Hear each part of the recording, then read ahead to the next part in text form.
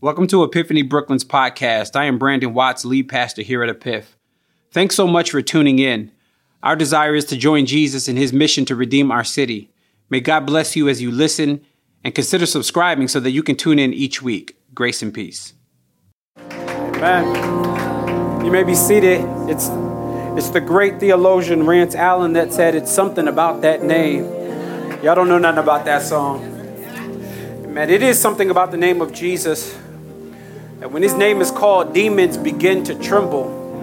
I love the way Proverbs 18:10 says that the name of the Lord is a strong tower. The righteous run in and are safe. Anybody come to worship the name of Jesus Christ? Come on, let's do a little bit better than that. Did you come to worship Jesus Christ? Well, it certainly is a delight and honor to be gathered with you, our brothers and sisters, worshiping the name of Jesus Christ. At that name, every knee is going to bow and every tongue is going to confess at some point. You can either bow voluntarily or your knee can be broken to bow, but everybody will bow at the name of Jesus Christ. Welcome to our first-time visitors. This is a good moment to welcome you. If you've been here, if you haven't been here and this is your first time being here, we are excited to have you. It really is an honor for us that you would pass so many churches on your way here to come hang out with us. Thank you for being with us. A couple of things you should know about us. Number one, our church believes that we exist to join Jesus in his mission to redeem our city. Believe that our church doesn't have a mission, but God's mission has a church. And so we fit within what God has been doing here in Brooklyn. The second thing you should know about our church is we love the Word of God. So why don't you guys indulge me, grab your Bibles, and run over to Psalm 23, the Old Testament, Psalm 23. Hey, a couple of things. Number one, we are, as I told you guys last week, we're taking a break from our Romans series. We made it official. We actually took down the letters. So you know it's real that we are taking a break. We'll be out of it for a couple months. We ended chapter 7 last week. Our church genuinely believes in going through Scripture, going through books of the Bible. But because Romans is such a long book, we thought it would be a good idea to take a slight detour and a slight break. So we'll be out of it for a few months, but we'll jump back in sometime in the fall, towards the end of the fall. Before I jump in, there's a couple of household items that I'd love to talk about and dig into before we get into the Word of God. Number one, we had an elders meeting earlier this week. I don't know if y'all know this, but Pastor Timmy is already bullying me. And so in the middle of our elders meeting, one of the things that came up is the need to give you guys an update on our search for a larger facility. Many of you know that we are in 3 services in this small room. When we first moved in to this church in 2016, this felt like the largest church in the world. Just felt like we had so much room, but then we got to having service and quickly realized that we ran out of room and that we needed to add a service. And so 2017, we added a service, and then another year later, 2018, we realized we need to add a third service. So we're at 3 services in this building and desperately needing a larger facility. And so in the fall of last year, I came to you guys. I didn't feel any conviction about it. I felt like you guys are God's people. You have resources. They're not yours. They're God's. And so we asked you to give towards a capital campaign to get a larger facility. And you guys responded well. It's interesting that, we didn't request or ask for money in terms of having a specific location in mind. We just did it based off of need. You guys looked around the room and saw that we needed more people. You looked in the kids' room and saw that we needed more people to give towards the church. And so you guys started to give towards something we called Spread Love. Spread Love, it's the Brooklyn way. And you guys responded well. And so because we started to have the resources coming in for a facility, we started to search in February of this year, started to really put our eyes on the market and see what was out there. And I told you guys it's not a surprise that by God's grace, we found something that's 4 times the space size here. It is, we didn't secure it yet. We're almost there. I've been using discretion with you guys, and I haven't been telling you location yet. It's not far. It is walking distance. But nevertheless, it's 4 times the size of this space, not just sanctuary space, but kids' space is 4 times bigger. Amen. And God is so good that we prayed for a kitchen. Y'all remember for missional purposes, God said, I ain't going to give you one. I'm going to give you 2 kitchens. And so we have been in negotiations, and I told you guys that that's been our desire, is to negotiate and try to get prices down. But we found something that is very unique, and I still have to use a little bit of discretion because it's not 100% locked in yet. And so we found something that is unique where we are essentially buying out a current business that's in there, buying their assets, everything that's in the space. It's called turnkey. We just literally walk in, they walk out, and then we fix it up to make it a church. And so I've been using discretion. I haven't given you much on what is going on, but Pastor Timmy thought it would be a good idea to lay out a little bit more of what we are doing. And so I can report to you that so far we have signed a contract which gives us exclusive rights to this building, which puts us in what's called, amen, you can thank God for that. It puts us in what's called the due diligence period. And the due diligence period is the period where we get to inspect the building, which we've already done that maybe 2 weeks ago. We've inspected the building. We had to do an inventory check, and so we did an inventory check. We had to go deep in some legal paperwork, and so we have a lawyer that represents us that's working out all of the nitty-gritty. And so we are in the midst of continuing to inspect the space, reclassify the space so that we can have it operational for church use. There's a lot of little things that we're doing, but our hope is to be done within the next few weeks. And what that means is once we finalize all of the legal paperwork, then I can stand before you and say it's official and give you the space. But for now, there's 2 things you should be doing. Number 1, praying. Look at your neighbor and say, you should be praying. Because God can get in some spaces that we can't get into. And so you should be praying for God's favor and God's protection over this deal. And the second thing you should be doing is look at your neighbor and say, give. Financially, we still need the resources because, it's hard out here in these real estate streets.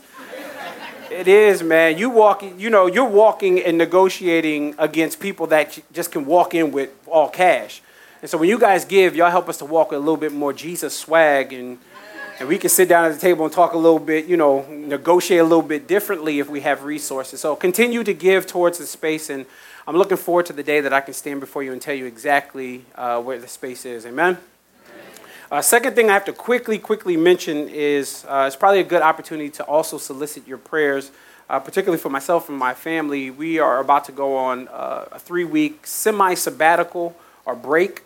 We've been running hard for the last several months, and so in August we are taking 3 weeks off. I never really announce that. I kind of just slide out and slide back in, but I am asking for your prayers. Vance Havner said it well. He said that if you don't come apart, you'll fall apart. And Jesus says something similar. In fact, Jesus is the originator. He says in Mark chapter 6, verse 31, come away to a desolate place and rest a while. So I want to obey the words of my Lord and Savior, Jesus Christ. So I will be resting over the next several weeks, plan on playing basketball with my boys, taking Ty on a date, traveling around the world, a couple of dates, because we got 3 weeks, maybe 3 dates once a week, if the budget can allow. And then we'll do some travel a little bit around the world, and I'm really excited about that. So I'm asking you guys to please pray for us. And don't check out. Stay committed to the church. Baptist churches, the pastor leave, everybody going for 3 weeks. We all on vacation for 3 weeks. But I'm asking, y'all know it's true. But I'm asking you guys to stay committed. We have some great stuff happening over the next, not just 3 weeks, but over the next month. Next week we start a series called Who Lied to You? Basically talking about what has been passed down about understanding the church and how that sometimes, not always, but sometimes can contradict what the Word of God has to say. So for the next 4 weeks, we'll be hammering away at different beliefs that people have that they bring into the church, and we're trying to sift to see what's biblical and what's not, and I'll end that when I come back. Amen? All right, today we are in Psalms 23. You should be there by now. Psalms 23, verse 1, such a familiar passage, so familiar that I almost decided not to tell you to open your Bibles there, but we could just all quote it. But I know some of y'all a little trifling and don't know this passage. Verse 1 says this: "The Lord is my shepherd, I shall not want. He makes me to lie down in green pastures. He leads me beside the still waters. He restores my soul. He leads me in the path of righteousness for his name's sake." I want to preach today from the topic, a shepherd's reputation.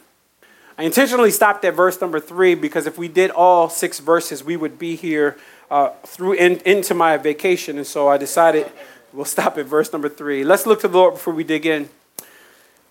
Lord, Psalm 119, 105 says your word is a lamp unto our feet and a light unto our path. So, Father, we don't know. Our path is dark. We need you to illuminate it by the word of God. We don't know what decision to make and which direction to go and which direction to go in life unless your word tells us. So, Father, may your word get at us today. Pray for conviction in the room, but also pray for a sense of encouragement. May we walk out and rejoice in the work Jesus Christ has done. In other words, may the gospel be proclaimed. It's in Christ's name we give all glory. Let everybody say amen. A shepherd's reputation. Psalm 23 is one of the most well-known of all the Psalms. In fact, Charles Haddon Spurgeon coined Psalms 23 as the pearl of the Psalms. It is a familiar passage. Many people would say that Psalm 23 is the John 3:16 of the Old Testament. Meaning many people know it. This psalm has been memorized by children. This psalm has been memorized by people who don't know the Lord. It's been recited at weddings. It's been used in counseling sessions. This psalm has been put into songs. It's been preached at funerals. In fact, the first funeral I ever preached was for an infant. And the passage that I used to comfort the family was Psalm 23. It is that powerful of a passage. Many believers and non-believers have committed this one to memory, but I would argue that Psalm 23 is an exclusive, and I don't like to exclude people, but Psalm 23 is an exclusive testimony that is reserved for believers only. In other words, a non-believer, if you have not professed faith in Jesus Christ, you cannot claim the richness of Psalm 23. And we can prove that as we work through this text. Now, we don't know a lot of historical background of Psalm 23. The only thing we know is the inscription above the text. Look at your Bibles or your devices and look at who wrote it. It says a psalm of who? A psalm of David. So we know the author of Psalm 23 is David, and we don't know anything else. We don't know if David wrote this as a young shepherd boy or if he wrote it as an old wise king, because we don't know when it was written. We don't know if David wrote this in a joyous season or if he wrote this in a season of difficulty. But what we don't know about the text does not hinder us from what we do know about the text. Here's what we know about the text: that David knew that he served a great shepherd. The point of this passage is that his shepherd is a good shepherd. And you know, this idea of Jesus being a shepherd progresses in Scripture. For example, if you look at John chapter 10, verse 11, Jesus says, "I am the good shepherd. The good shepherd lays down his life for the sheep." But it progresses from good to great, because Hebrews chapter 13, verse 20 says, "Now may the God of peace, who brought you again from the dead, our Lord Jesus Christ, the great shepherd." 1 Peter chapter 5 will go on to say he's the chief shepherd. Note the progression. It goes from good shepherd to great shepherd to chief shepherd. And the only question I have that I want to lay out before we end this sermon is he your shepherd? Are you able to claim the richness of Psalm 23? Are you able? And the reason you're not rejoicing right now is because you don't quite understand what a shepherd's job is. In other words, you know, we live in a culture that, you know, you probably never even touched a sheep or been around a sheep. You don't know any shepherds. You don't know anybody that has an occupation of a shepherd. And so we're limited in information. But David's going to give us an understanding of a sheep and a shepherd. Now, what I love about David in this passage is David gets real personal from the beginning. In other words, David opens up Psalm 23 with 2 personal pronouns. Look at verse 1 with me. It says, "The Lord is my shepherd. I shall not want. This is very mind-blowing for the ancient reader. When in ancient times and biblical times, it was very common for you not to refer to God in a personal pronoun. Typically, you would refer to him as our God. In other words, if you read Deuteronomy chapter 6, verse 4, it says, "Hear, O Israel, the Lord our God." But David moves that out the way, and when he picks up the pen to write Psalm 23, he doesn't refer to him as our God. He says, my God. Now, you're not rejoicing because you think you're privileged and you should have been in a relationship with God. But do you know how massive God is? Do you know how holy God is? Do you know he dwells in unapproachable light? Do you know how transcendent God is and how above us he is? But nevertheless, as big as God is, he allows you to say, my God. He allows you to, not only you to say, my God, but he sits in heaven and he looks down and he says, that's my child. He says, that's my daughter. That's my son. And when you realize that you are a sinner undeserving of the love of God, and you have the ability now to be able to say, my God, it shows me the cross worked. Because the cross bridged the gap between a holy God and sinful man. Thank God for Jesus Christ. And so he uses this personal language. He says, listen, he's my God. I don't know if he's your God. I'm not even subscribing onto you that he should be your God. I'm just talking personally. He's my God and I shall not want. Now, David, it doesn't surprise me that David wrote Psalm 23 because there's a sheep shepherd metaphor going on in Psalms 23. And who better to write about a sheep shepherd metaphor than a shepherd? David understood the cares of the shepherd and he understood the needs of the sheep. And you would think that David would get it twisted and call himself the shepherd because he was one. David doesn't get it twisted. In the Psalm 23 in the passage, he says, I'm the sheep. I'm defenseless. I'm at times prone to wander. I'm foolish at times. And he reserves the right for God to be called the shepherd because he knows that God and God alone is our provider. God and God alone is our protector. That God and God alone is our defender. But don't just note that he's listing out the roles in the text. Note the present language he uses. He says, the Lord is my shepherd. He does not say the Lord was my shepherd. In other words, he's not looking back at a time where God used to be his shepherd. He's not looking forward at a time where God will be his shepherd once he gets out of the mess. But this is a present testimony of the present pastoring of Jesus, the present shepherding of Jesus. Right now in this moment, he's able to say, he's my shepherd. I don't know about you, but if he was David's shepherd all the time and you know, his occupation has not changed, then if you've trusted in Jesus, he's your shepherd right now. The one that's leading you is the shepherd. The one that's guiding you is the shepherd. The one that's walking with you is the shepherd. And I know it don't feel like he's guiding you because you're in that season where it feels like all hell has broken loose and you are ready to give up. You're ready to quit and throw your hands up. But don't quit because your shepherd is still on the job. And he's caring for you.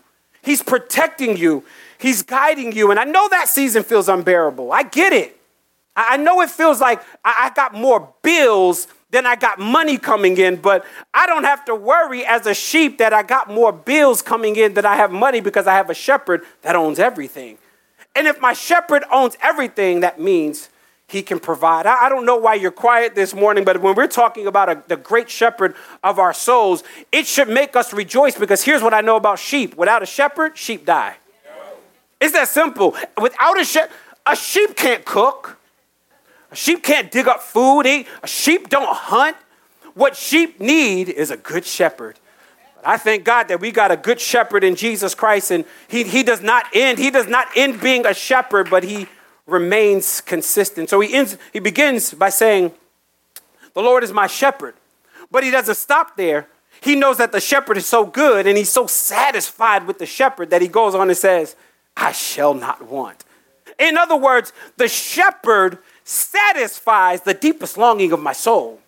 Okay, maybe he doesn't satisfy your deepest longing. See, what happens with Christianity is many times we think that Christianity is you get Jesus plus stuff. That's not Christianity. Christianity is you get Jesus and he's enough. Anybody satisfied with Jesus and Jesus alone?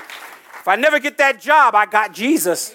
If I never get that relationship, I got Jesus. If I never get that degree, I got Jesus. And we've built our identity on so many other things, especially on social media. But I want to know, is anybody satisfied with Jesus? The reason we can't get satisfied with Jesus is because we're drinking of the world's goods. When I was younger, I used to go to the basketball court. On a hot day, I'd work up a sweat. I wasn't that nice, but don't try me. I got a little bit better. But back in the day, I wasn't that nice, and I would get on the court. You better say something, son. I get on the court every now and then, and when I was younger, and I would work up a sweat, and I'd finally get home, and when I would get home, I'd wash my hands, and I'd open up the refrigerator, because Mom didn't play that dirty hands in the refrigerator stuff, and I'd open up the refrigerator, and I'd move past the water, move past the Gatorade, and I'd go for the Kool-Aid. Now, you got to understand something about black people's Kool-Aid. Listen, we put a ton of sugar. Y'all know it. Y'all grew up with that Kool-Aid. I'd move past all that stuff, and I'd get to the Kool-Aid, and I'd fill my cup up, and I would drink that Kool-Aid. And one time I was doing that, about 5 minutes later, I was thirsty again. So I go back in the refrigerator, and my mom says, don't get the Kool-Aid, because all of that sugar won't quench your thirst. You'll still be thirsty. Go for the water. Now, I know you're sitting there like, what does that have to do with anything? Jesus says in John chapter 4, if you drink of the water that I give you, you'll never thirst again. The problem is we're not satisfied with the water Jesus gives us. You're thirsting after anything else. You should look at your neighbor and say, boo-boo, are you thirsty? Come on, tell somebody, are you thirsty? Okay, fellas, say, my G, are you thirsty? What you need is a tall glass of Jesus. Because if you get a good quench of your thirst with Jesus Christ, you won't want anything else. And the reason we run after so much stuff is because we're not drinking from Jesus. Drinking from everything else. And so I'm most fulfilled. I'm most satisfied when I'm enjoying Jesus. That relationship will not fill that void. I know you think it will, but it won't fill that void. That job, I know it's a lucrative paying job, but it will not fulfill that joy, that void. Let me go deeper. Marriages, your spouse doesn't complete you. Your spouse can't fill that void. And that's what we do. We put our spouses in places that are only reserved for Jesus. Jesus is like, I can satisfy you. You don't need anything else. And so David was satisfied, and he shows us his satisfaction by saying, I shall not want. I don't want for anything because I got a good shepherd. But he moves out of verse number 1 and he moves into verse number 2. And when he gets in verse number 2, he makes 2 bold statements. In verse number 2, why don't you read with me the 2 bold statements that he makes? Y'all with me? He makes me to lie down in green pastures. Then the second statement, he leads me beside the still water. Here we have David continuing on with this sheep and shepherd metaphor. And he says, my shepherd basically cares for my physical needs. In other words, he says that the shepherd's job is to protect and give me refreshment and nourishment. And so he leads me to the pasture. That's what a shepherd would do. He would take a flock of sheep and lead them to pasture, but it can't just be any old pasture. According to the text, the pasture has to be green. Why does it have to be green? Because sheep are foolish, and when sheep get into pasture that's not green, even if it's poisonous stuff, when they're hungry, they'll eat it. And so a good shepherd knows in order to care for the flock, he has to lead them to green pasture. In other words, Christ and Christ alone is the one that provides the nourishment. And I don't know if I know you're sitting in here and you look good, but have you ever eaten anything you wasn't supposed to eat? I mean, and you paid for it later? Okay, y'all getting deep. You ever ate something and it was bubbling in your spirit later?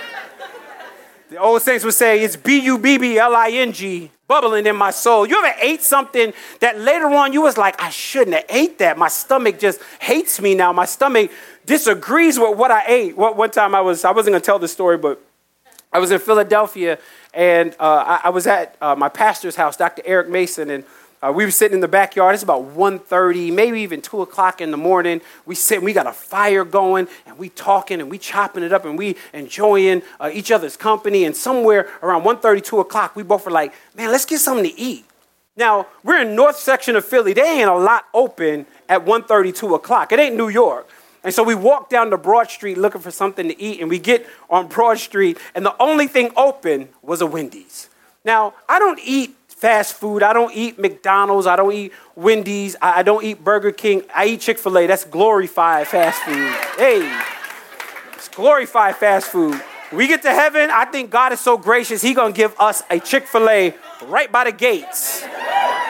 Somebody say number 7 with cheese. Anyway, So I'm sitting there with my pastor. We're on Broad Street looking for something to eat. And he's like, man, let's just go ahead and get Wendy's. I'm like, Pastor, I don't eat Wendy's. He's like, let's just get some nuggets.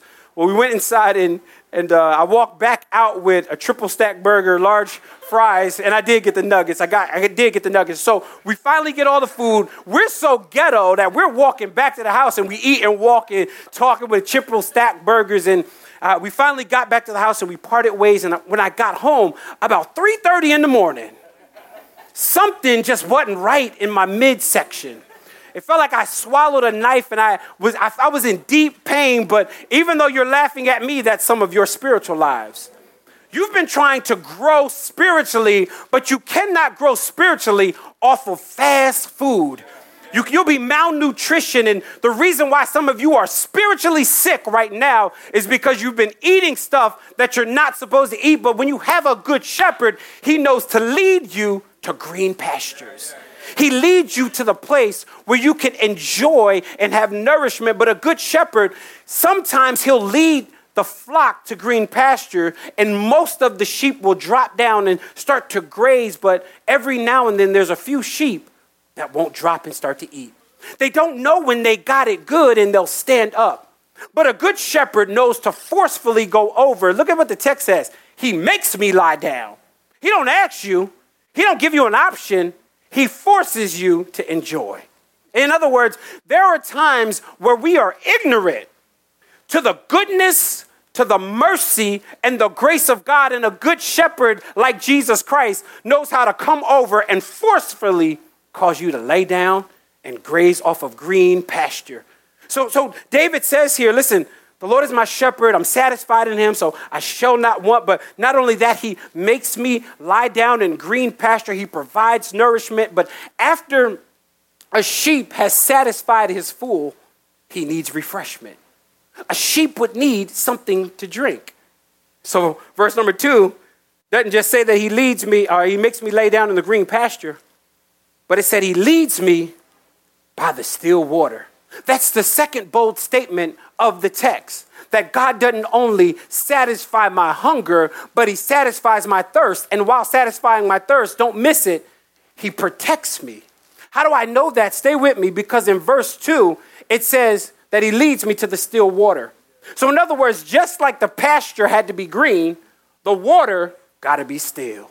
Why does the water have to be still? Because sheep are foolish. And so when they're thirsty, they'll wade into running water and their coats and their fur will become wet and they'll lose their equilibrium, fall over into the running water and drown. And so Jesus knows that and David knows that. And so he says, a good shepherd, this is what he would do. He would lead the flock to the banks of the water, but before they can drink, he would take rocks and he would build the dam around the water.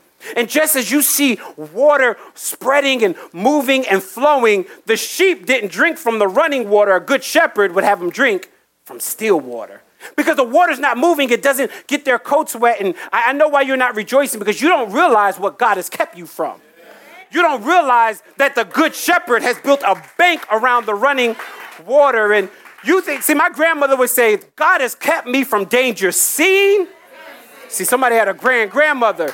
Danger seen and unseen. In other words, the unseen was Jesus building a dam around the running water so that you could drink from still water. Anybody thank God that he protects me, not just from stuff that I've seen, but the stuff I can't see? Let me go deeper. Anybody was supposed to ever leave the house at a certain time and you fooled around and you end up leaving late and you finally get out. And when you get on the route that you were supposed to take, you saw an accident. See, that's God. That's the shepherd leading you to still water, keeping you from the running water, keeping your life protected. And I thought you would rejoice more than that. See, you don't realize the stuff that he's kept you from. The fact that you were sitting in here on a Sunday morning is sheer grace. The fact that you were sitting in here is nothing but mercy, because the running water should have killed you. But we got a good shepherd that builds a dam around the running water. He says, I don't just lead them to green pasture, make them lie down, but I'm going to take them to still water, water that's not running, water that they'll be safe. And that's what the text points out to us. So verse number 1, he says, the Lord is my shepherd, personal. But not only is he my shepherd, he satisfies the longings of my soul. In other words, I shall not want. But not only that, he makes me to lie down in green pasture. Oh, but there's more. He then takes me to the still water. So verses 1 and 2 show us that God is a good shepherd. But even though he's a good shepherd, there are some times that sheep still wander off. Even with a good shepherd, a sheep can wander off. How do I know that? Because verse 3 starts like this. He restores my soul. You don't need restoration unless you've wandered off. Okay, let me go deeper. You don't need God to bring you back unless you've denounced his goodness and lived life on your own terms. Maybe you don't know the definition of restoration. Here's Webster's definition. Ain't nothing theological about this. Webster's definition of restoration is this: the action of returning something to its former owner, place, or condition. You get restoration when you've wandered off. Okay, let me put Bible there because y'all are looking at me real funny. Isaiah chapter 53 verse 6 says, we all like sheep have gone astray and turned everyone to his own way. Luke 15 tells of a story of a shepherd that had 100 sheep. And in the midst of having 100 sheep, one of them drifts away. Now, I know you think you're the 99 that stays, but we're often the one that has wandered off. But the shepherd in Luke 15 is so good that he leaves the sheep in the open field and he goes after the one. And when he goes after the one, he grabs it, doesn't smack it, doesn't break its leg, doesn't punch it in the face, but throws it on his shoulders and brings it back. Restoration. And maybe you're in here and you're in need of restoration right now. Maybe you've wandered off. Maybe nobody else knows that you've strayed away from Jesus. What happened to you? You used to be prayerful. You used to read your word. You used to be in love with the community and the body. You used to be passionate about your walk with the Lord. But somewhere along the line, you strayed away. But it's good that you made it this morning. The reason it's good, or this afternoon, the reason it's good that you made it here is because verse 3 tells me that he's in the business of restoring you. You thought you came here just because it was a nice day. Last week was too hot to come out. So this week I came out to church and you thought you just came here for a cute word. But in reality, you came for restoration. You've wandered, but God is like, I'm not mad at you. I miss you. I want you back. I want to be in relationship with you. Despite the fact I'm good in verse 1, despite the fact as a shepherd, I'm good in verse 2, I get to verse 3 and I'm telling you, you need restoration. You need a bringing back. But not only that, there's one more phrase that stuck me and then we'll end here. Verse 3 says, he restores my soul. He leads me in the path of righteousness. Here it is, for his name's sake. I literally drew a line under that, put a line out to the margin and wrote his reputation. Because in other words, his name, I love that the worship team sang about the name of Jesus Christ. Because the reason why Jesus restores you, the reason why he's your good shepherd is not because you're good sheep, but because he was a great shepherd. Let me go deeper. God doesn't accept you because you're good sheep. He accepts you because we got a good shepherd. And that is so important for you to understand that everything Jesus does, he does for his name's sake. He don't do it for your name. He don't do it for your mama name. He does it because he's good and his reputation is spotless. There is no greater shepherd that has a spotless record like our Lord and Savior, Jesus Christ. In his book, The Shepherd's Look at Psalm 23, it's W. Philip Keller that tells of a story how a shepherd in ancient time would raise sheep for their wool. He would raise them and he would take care of them. They would be healthy because in order for their fur to grow nice and thick and full, he would have to feed them well and give them nourishment by drinking. But when it was time to sell their wool, he would have to march them down to the market. And when he would march them down to the market, he would pick his path very carefully. The reason he would pick it carefully is because he doesn't want them to fall and get hurt. Or worse, he doesn't want an animal to come and maim them. And so he would protect them on their way to the market. But when they get to the market, it was the merchant's job to examine the sheep. He would look at the sheep, he would look at the fur and see if it was a sheep that was good enough to sell his wool. But there were a few shepherds in ancient times that when they got to the market, their reputation was so spotless that the merchant would no longer examine the sheep. He would accept the sheep based on the reputation of the shepherd. Okay, come here, gospel. When you stand before God, God will not examine you to see if you're good sheep. God looks at you and says, oh, I'm taking you because of the reputation of your shepherd. My son got a good name, and so therefore his name is good. I'm going to accept you. I know you think you're accepted because of your work, but it's not. You are only accepted because our shepherd is spotless. You are only accepted because our shepherd is blameless. You're not blameless, you're not spotless, but you get presented as both because of the shepherd. You have a good shepherd. Can we praise God for the shepherding of Jesus Christ? I'll end with this story. I know I got a lot of stories today, but they're in my soul. There's a story of two flocks of sheep. And they grazed in adjacent fields, and the only thing that divided them was a fence. And on one of those sides, the sheep were healthy, and they were strong. They looked great, and they were vibrant. And they were only healthy and strong because their shepherd cared well for them. But on the other side of the field, adjacent to them, was a pasture that had a bunch of sheep that were sick and weak and feeble. And they were feeble because of the negligence of their shepherd. Story goes that one of the sheep went over to the fence and collapses. And he's about to die, and all of the strong sheep are walking by, and they're laughing, and they're mocking the sheep that's about to die. And finally, the strongest of all the sheep comes up to the fence. And the weak sheep that's about to die looks up, and he says, go ahead and mock me like everybody else. But the strong sheep says, I will not. Because if it were not for my shepherd, I would look like you. See, this is the testimony of everybody in this room. If it were not for Jesus, you would be sick. Spiritually, you would be ashamed. You would be stuck in your sins. But because we got a good shepherd, he cares for us and he gives us nourishment. And I don't know who it is in this room that you're in verse 3 in the top part, you need restoration. Shepherd has been good to you. Shepherd has been kind to you. Shepherd has given you nourishment. He's given you refreshment, but you still wandered off. Every head bowed and every eye closed. Who is it in this room that hasn't been satisfied with Jesus?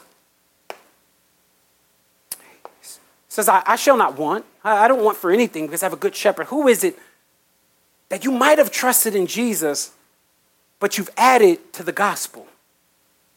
You don't allow it to just be Jesus, but it's Jesus plus a bunch of other stuff. You've cluttered the cross.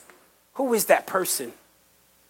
Or maybe you don't know Jesus, and real restoration starts for you at accepting what Jesus Christ has done on your behalf. Goes to a cross over 2,000 years ago and takes all of your sin, your past sin, your present sin. And he's so daggone good, he took sin that you ain't even commit yet. And because he's taken all of your sin, he now allows you to be presented as strong sheep, even though we're weak. I'll say it this way. I'm not going to open the altar today because I think all of us are on the altar. All of us are prone to wander. All of us have made foolish decisions. I don't care who you are. Everybody in this room has made a decision to walk away at some point. And what we need is genuine restoration. Father, I pray for everybody in this room. You are good to us. You're a good shepherd. do lead us to the still waters. You do make us lie down in green pasture. But Father, forgive us for not knowing that that's enough, but desiring more. Help us to be satisfied in you. Forgive us, oh God, for allowing the relationship to be seemingly satisfying. Forgive us for allowing the job, the occupation, the career to take us in places where we wandered from you. Forgive us for allowing the money to be our God and our shepherd and not you. You haven't done anything but been good to us. So Father, we repent in this room for being disobedient sheep, wandering sheep that are ignorant to your goodness. Father, I love your text because after you restore us, you lead us to the path of righteousness. So Father, that's somebody in this room. They're in desperate need of the leading today of a good shepherd. So Father, would you do that today for your glory? Help us to realize, like God, you're not just the God of epiphany, but you're the God of individuals. Let me say that again. You're the God of individuals. Every one of us have a piece of you. We have a relationship with you. And Father, we thank you for it. Because you could have been distant and disconnected from us, but you're not. You choose to be intimate. Father, we thank you. May this word, may we hide it in our heart. May we be doers of the word, not hearers only, lest we deceive ourselves. It's for your glory and for the fame of Jesus Christ we pray.